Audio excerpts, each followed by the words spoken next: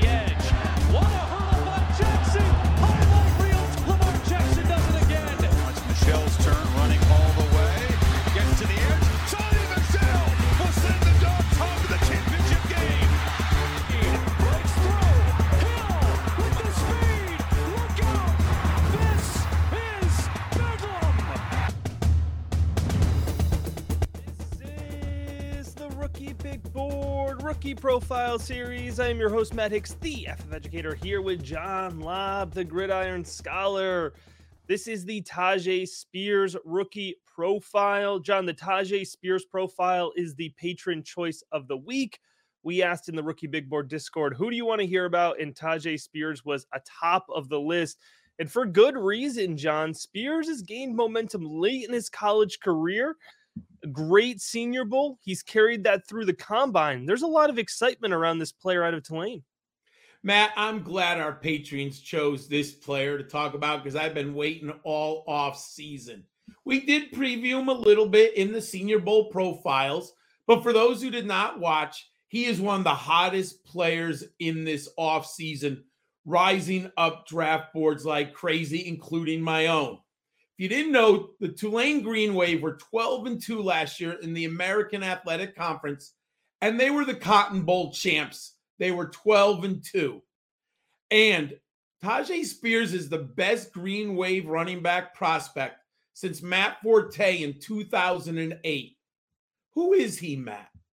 In high school, he was a 3-star prospect in the state of Louisiana. And in his senior year, he totaled 18 touchdowns. Here's the amazing part.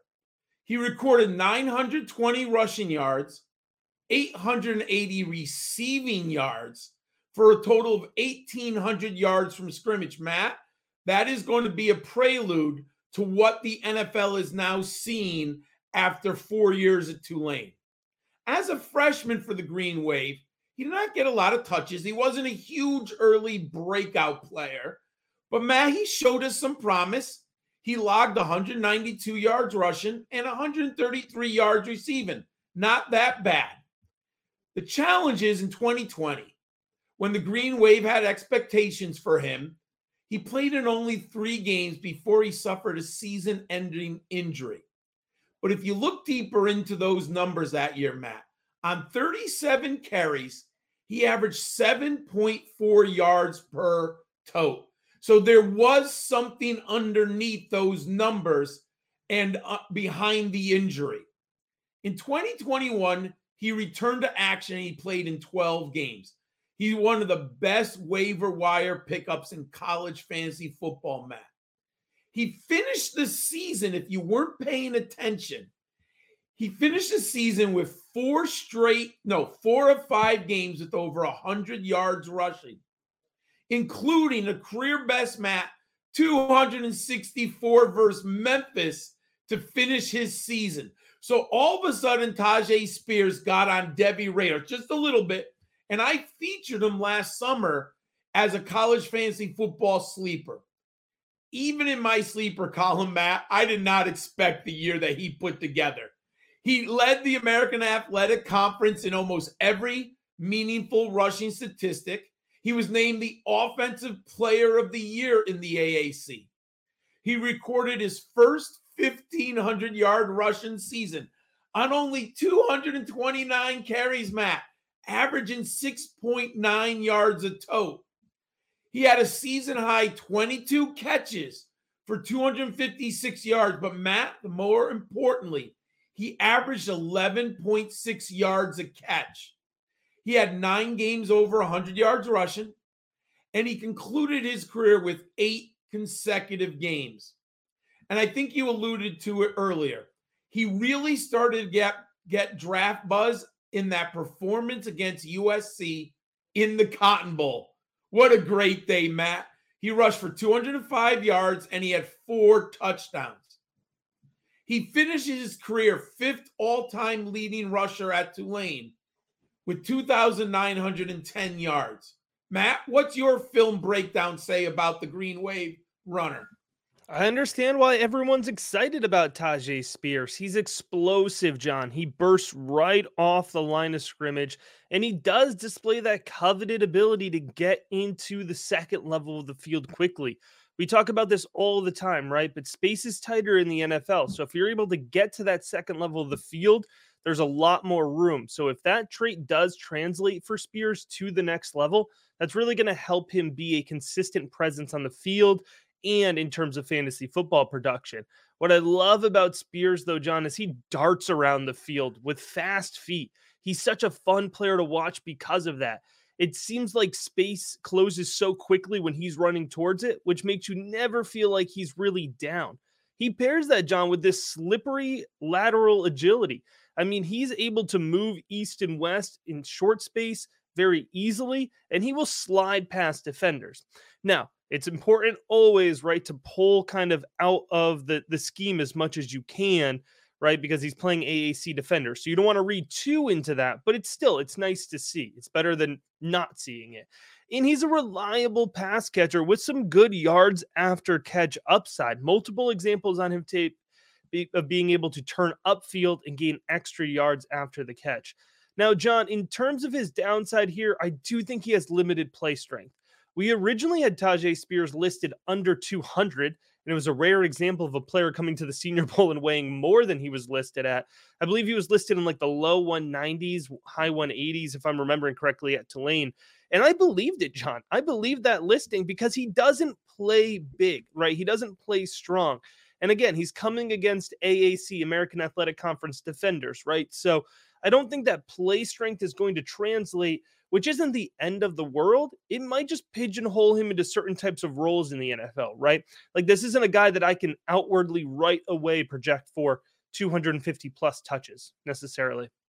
And the other thing we have to keep in mind here when it comes to his background here is we have at least one confirmed ACL injury. And I say at least one confirmed. I've heard unconfirmed that there is a second injury to that same knee, maybe not the same level of severity, but I know we have at least one. So it could be a situation here where post-Indy, he was evaluated by medical staffs. He may be off some teams' boards. You know, every team handles that differently. So that may affect his NFL draft capital. And we'll circle back to that here, John, at the end of the episode. But before we do that, I want to talk about his stats.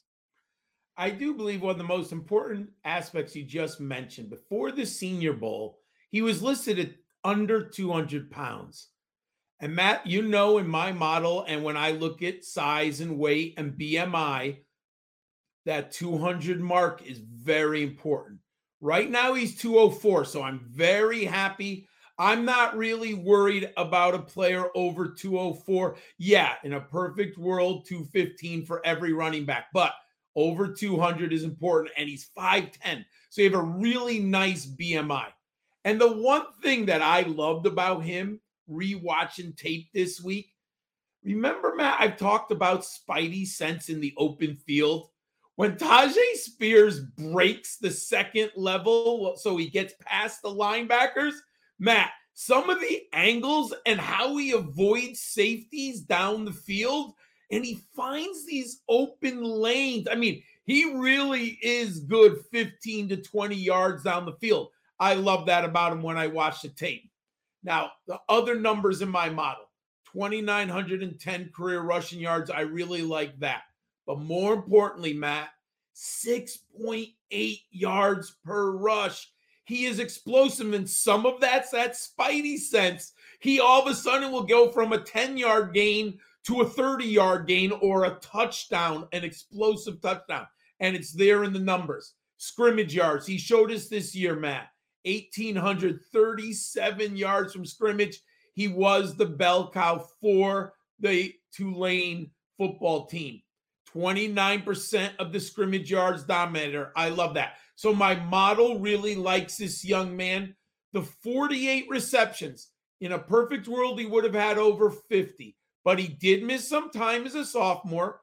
And Matt, the Green Wave, don't throw the ball to the running back. Context matters. Michael Pratt is a running quarterback. So instead of the quick check down, he might just take off and run, which limits Tajay Spears' number of receptions. but he's a good receiver, Matt. I'm not worried about that.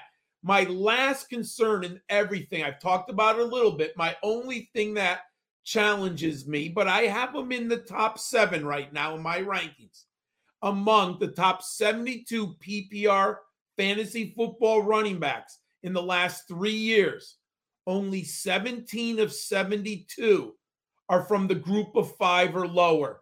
But that's 24%. So it's not as bad as the 200-pound mark. So he does have a chance coming from a group of 5.